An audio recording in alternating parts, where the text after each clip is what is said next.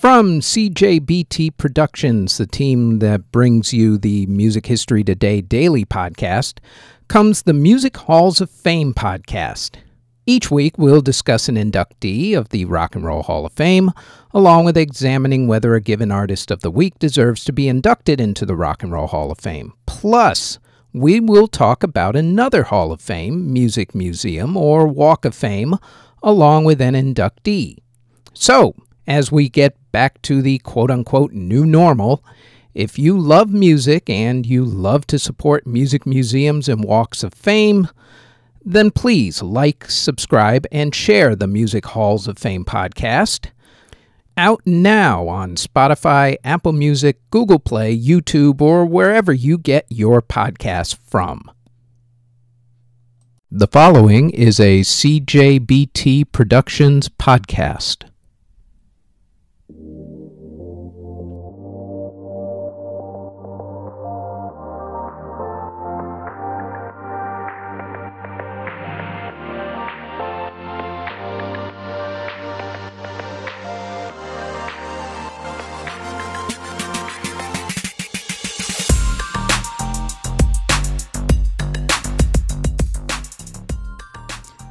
This is the Music History Today podcast for November 2nd.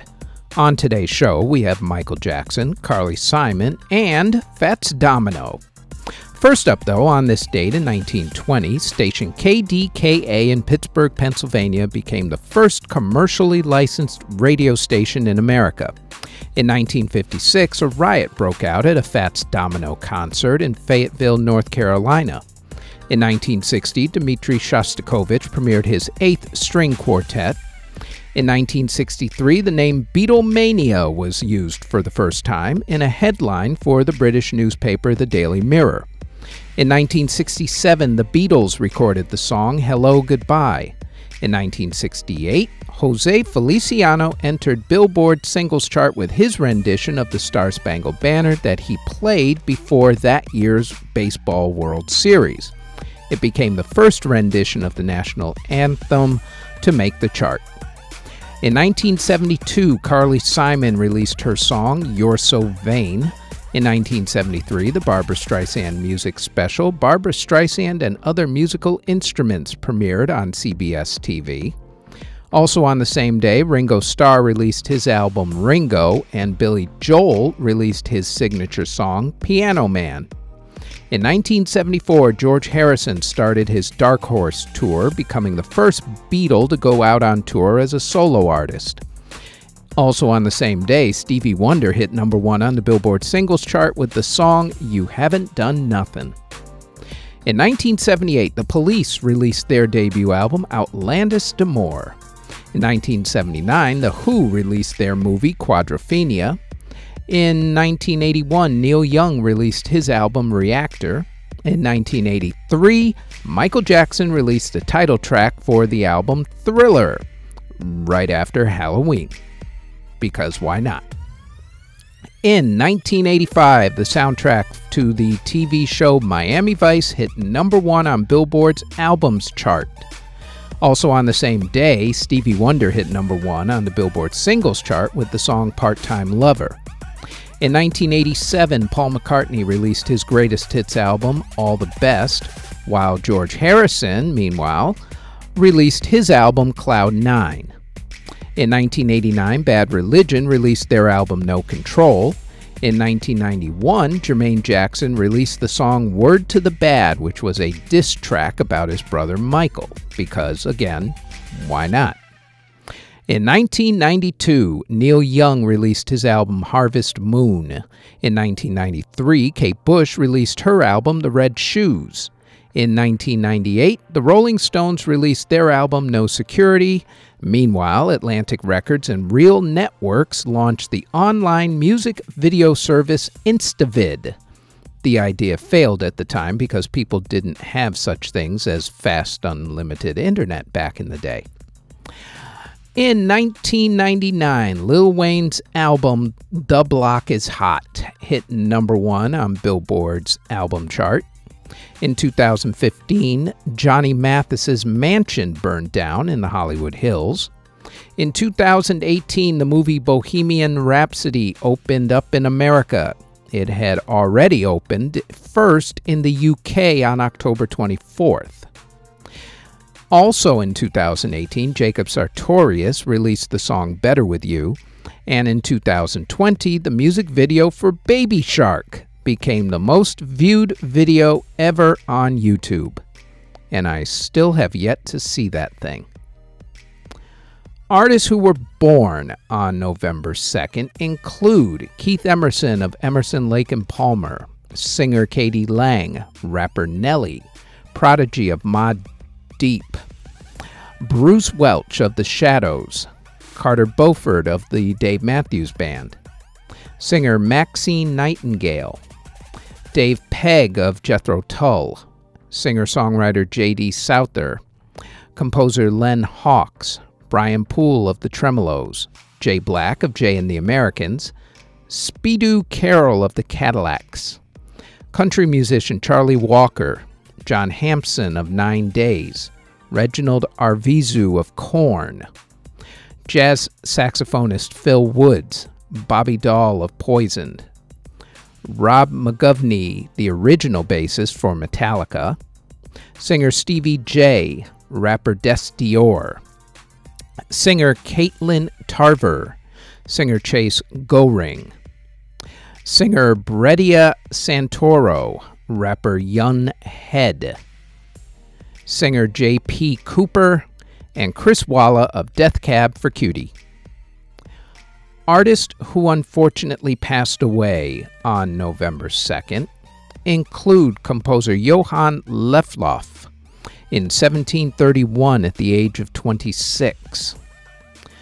The Swedish Nightingale opera singer Jenny Lind passed away in 1887 at the age of 67.